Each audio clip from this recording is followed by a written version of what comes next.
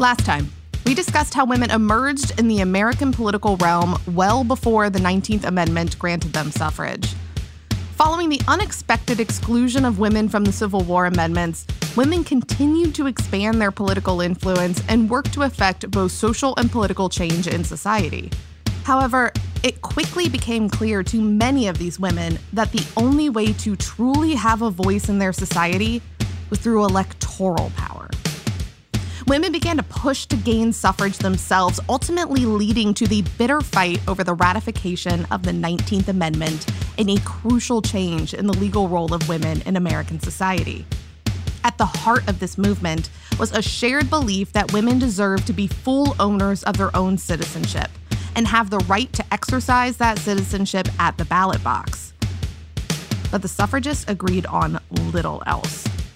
From the beginning, the suffrage movement was splintered into different organizations that advocated different courses of action, and often these organizations were in direct conflict. Should they lobby on the state or federal level, continue with the cult of true womanhood rhetoric, or engage in public demonstrations of protest? Include women of color within the white ranks of the movement, or save their enfranchisement for later? Today, we talk about the women who led the charge for suffrage, their successful advocating for the 19th Amendment, and who they left behind along the way. For origins, current events, and historical perspective, I'm Sarah Paxton, and this is Prologued.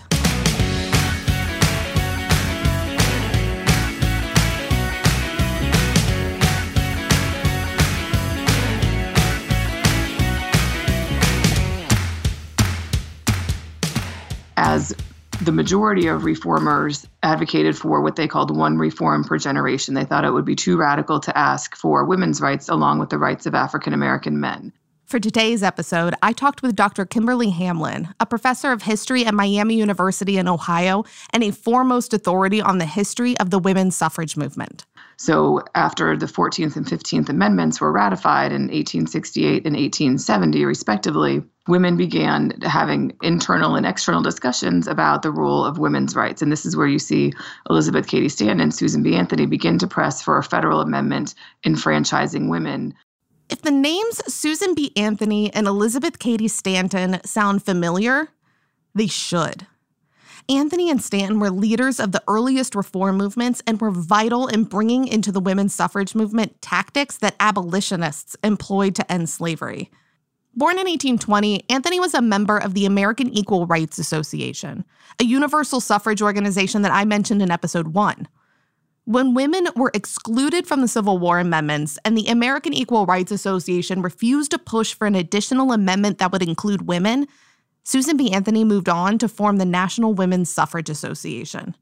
So Stanton and Anthony and some of their followers in the group they formed called the National Women's Suffrage Association started to say that what women needed was a 15th Amendment for women.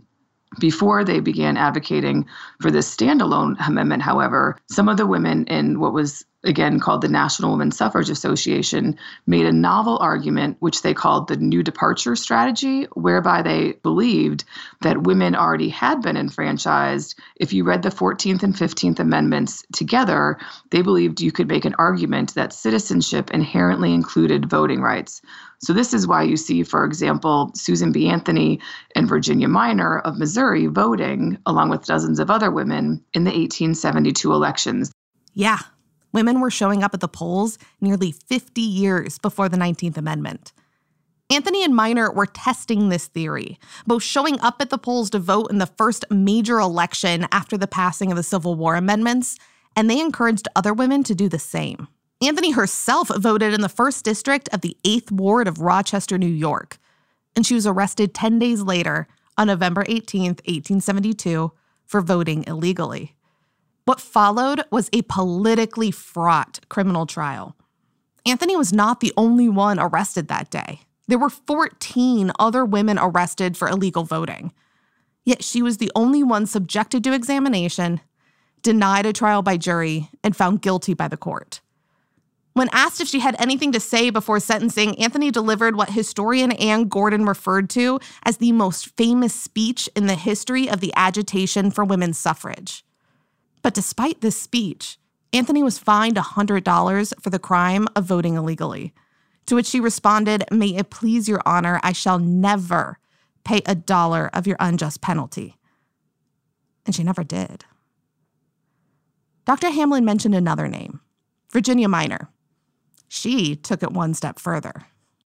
They were trying to test out this legal strategy that Virginia Minor and her husband Francis had developed, where they thought we could press the case that women already had been enfranchised because citizenship inherently included voting rights.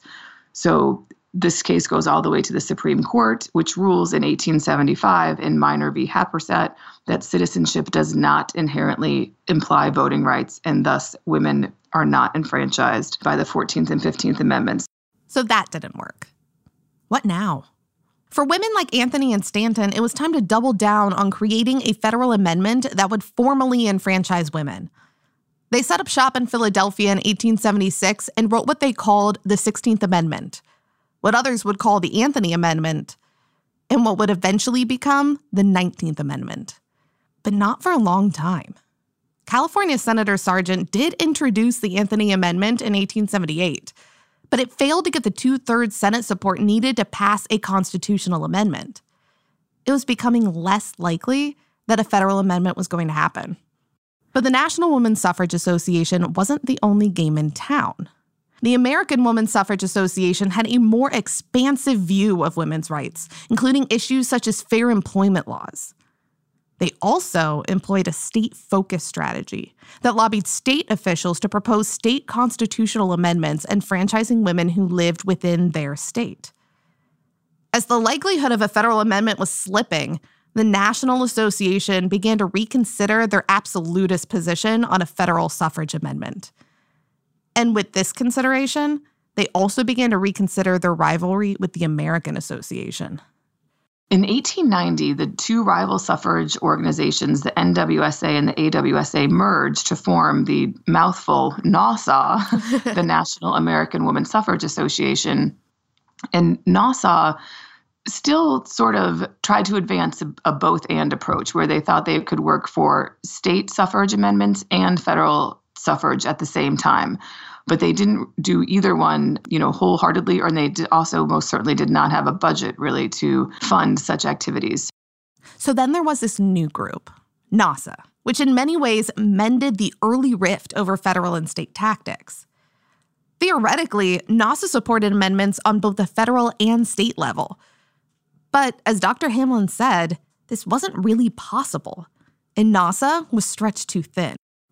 Because NASA couldn't adequately support both campaigns, their state-level work operated mostly through local civic clubs, folding the women's club movement into their suffrage campaign. NASA President Elizabeth Cady Catt referred to this strategy as the Society Plan, as they used clubs focused on societal improvement to garner support from middle and upper-class women of society. Many of these club women were wary of women's political involvement. However, they did see women's role in reforming society. Like we discussed in the previous episode, many women still firmly believed in the cult of true womanhood.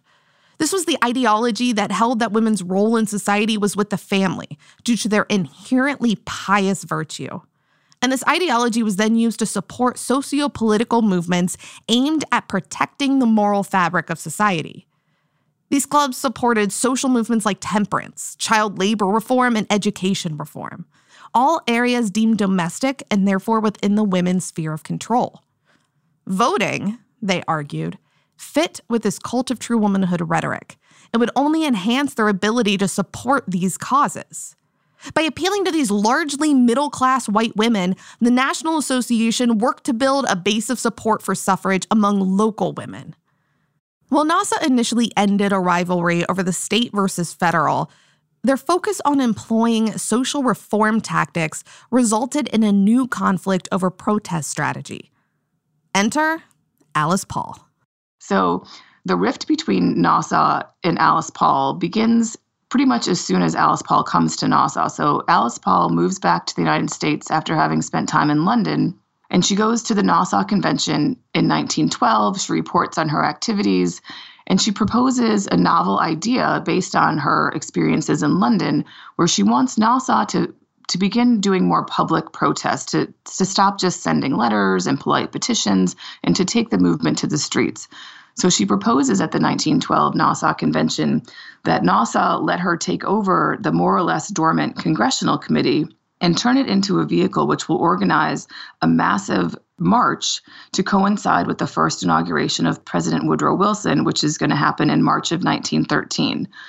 Nassau leaders recognize Alice Paul's brilliance. They recognize her energy. They want to keep her in the fold, but they also think she's kind of dangerous, and they're not 100% sure that they buy into all of her ideas. So they reluctantly agree to let her take over the Congressional Committee with the goal of making this parade happen.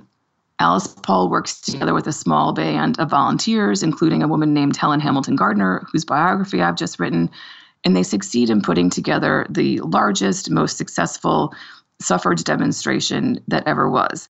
This parade is the Women's Suffrage March of 1913, which has been cited as one of the inspirations for the massive Women's March on Washington in January of 2017. Alice Paul and her faction of Nassau had received government permission to hold the parade on March 3, 1913. However, they were immediately met with a wall of angry male protesters who were not deterred by the police escort ordered to assist the suffragists down the street. In fact, despite being ordered by Congress to keep the road clear for the march, later testimony suggests that the male police force of the federal city not only failed to clear a path, they themselves often joined in with the angry mob spewing vitriol at the suffragists. It wasn't until a military cavalry was called in that the streets were finally sufficiently cleared and the march was able to be completed. While the 1913 march sparked substantial public attention and goodwill, it further drove a wedge between the nonpartisan Nassau and Alice Paul supporters, who believed in order to effect change, you must protest the party in power, who, at this point in time, was Woodrow Wilson's Democrats. Increasingly frustrated, Paul's group formally split from Nassau in 1914 and formed the National Women's Party. The suffrage movement was once again divided, with the two groups employing very different strategies to gain enfranchisement. Alice Paul first tries to meet with President Wilson after the 1913 suffrage march. She does succeed in bringing a small group of women to the White House, but you can tell even from the beginning that Woodrow Wilson does not like Alice Paul. She's very demanding in her letters to him. She says things like, "We'll be there Wednesday at 4." And Woodrow Wilson says things like, "Oh God, if I have to meet with these ladies, can I at least please pick the time that they come?" And into this kind of space enters Helen Hamilton Gardner, who is Nassau's lead negotiator in Washington. The Nassau Congressional Committee referred to her as their diplomatic corps because she was a diplomat who kind of worked behind the scenes. So in 1916, Helen Hamilton Gardner had returned to D.C. from spending the winter in California, where she had seen how Alice Paul's National Women's Party was stridently targeting Democrats, even Democrats who favored women's suffrage. Helen Hamilton Gardner and Nassau could not see the logic in this plan. Why would you campaign against Democrats in office when these Democrats favored women's suffrage? So she came back to D.C. and she wrote President Woodrow Wilson's chief of staff, a guy named Tumulty, Joseph Tumulty, a letter introducing herself. And she said, "Hey, Tumulty, I write to introduce myself and to set the record straight that Alice Paul does not represent the, quote, real suffragists of America. The real suffragists of America are nonpartisan, and we are with Nassau." And so through this letter, she becomes friends with Tumulty. She becomes friends with Woodrow Wilson and his second wife, Edith. And by the 1918, 1919, Helen Hamilton Gardner is a welcome daily presence at the White House. She sends apricots from her garden. She sends birthday cards. She sends chummy notes. She calls on the phone. And Woodrow Wilson, and especially his chief of staff, Tumulty, work hand in hand with her to get the 19th Amendment through Congress.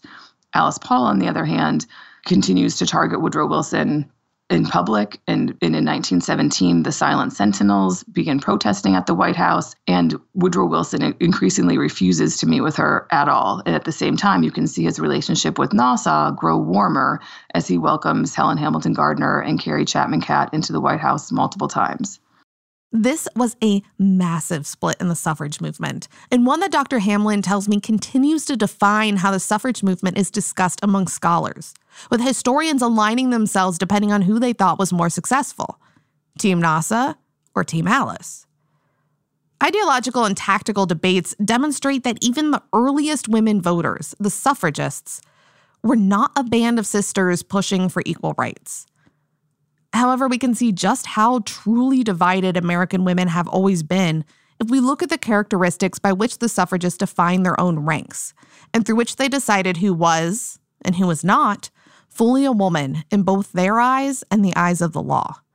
Women of color have always, from the outset, been vital to the women's suffrage movement, but to tell their stories, historians often have to look in different places than the mainstream white suffrage groups, and that's because the mainstream white suffrage groups, either NWSA, AWSA, or the reunited NASA, were largely segregated. So while some women of color like Mary Church Terrell, Frances Ellen Watkins Harper did occasionally address these white-led suffrage groups, they were not welcomed as leaders or as equals, and oftentimes even as members.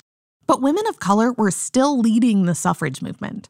In addition to Mary Church Terrell and Frances Ellen Watkins Harper, Nellie Griswold Francis was an African-American woman in Minnesota who founded the Every Woman Suffrage Club, which organized the African-American women of Minnesota in the fight for suffrage, and subsequently joined and was active in the National Association of Colored Women.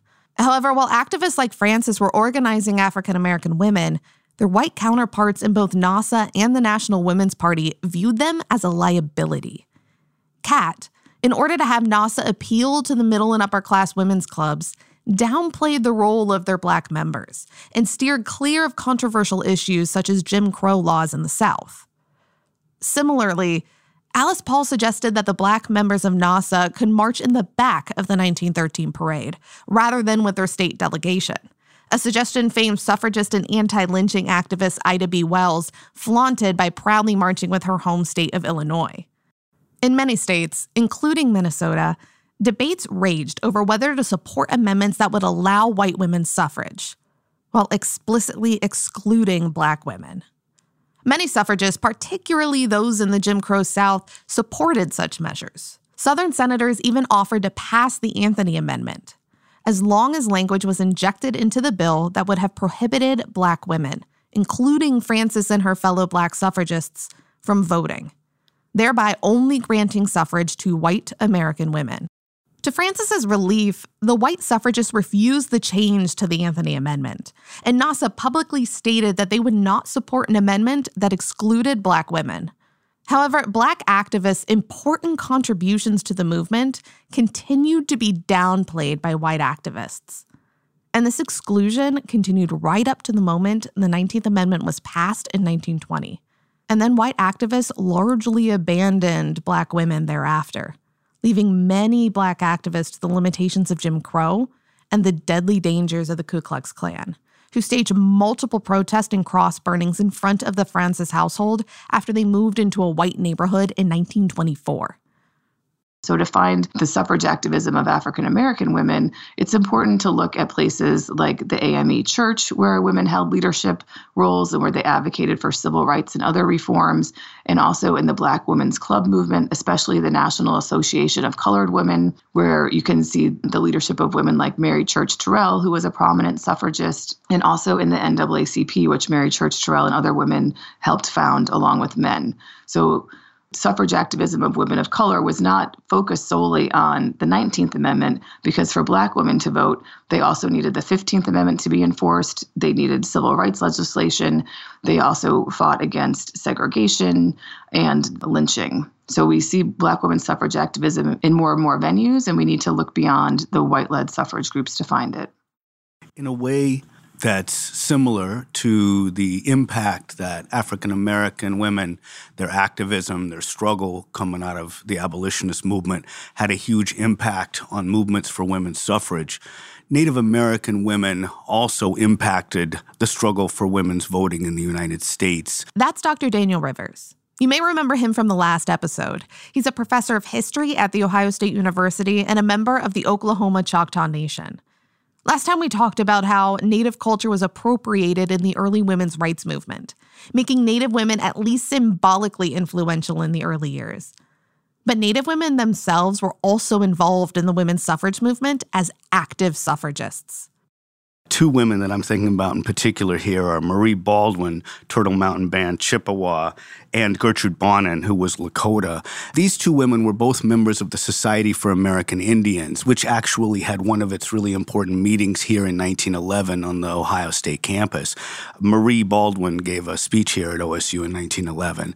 And these two women were very active in the movement for women's suffrage in the United States. Marie Baldwin in 1913 marches with Alice Paul in Washington, D.C., and I would include both of them in a sort of demographic of progressive era Native Americans. And these were Native Americans who came out of the boarding school era, who came out of the era of the Western Wars, when military resistance was obviously no longer a possibility, and saw a new way of upholding their peoples in the United States.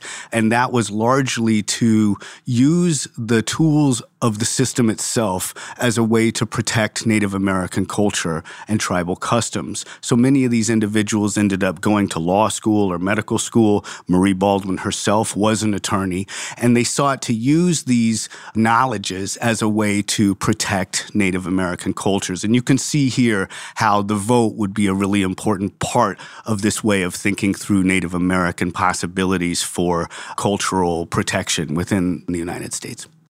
So what we found is, despite the imagery of the sisterhood of suffragists, the movement was born from the conflict surrounding universal suffrage, immediately divided between a federal or state focus, and was rife with tension over strategy through the early 20th century.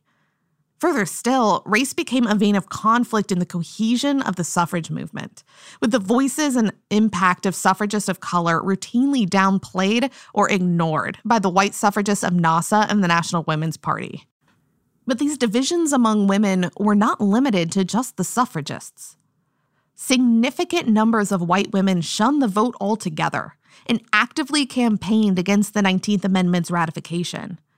They did so because they could not accept either the turn from a pure interpretation of the cult of true womanhood or the inclusion of women of color as their legal equals. We'll discuss the women who didn't want to be enfranchised next time on Prologued.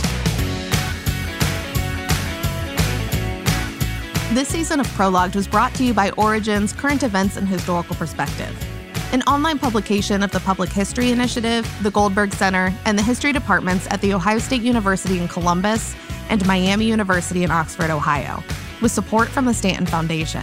Our editors are David Staggerwald, Stephen Kahn, and Nicholas Breifogel. It was written and hosted by Sarah Paxton, with research support from Minna Park. Our audio and technical advisor is Paul Kotheimer, and our production specialist is Brandon McLean and Oren Judio.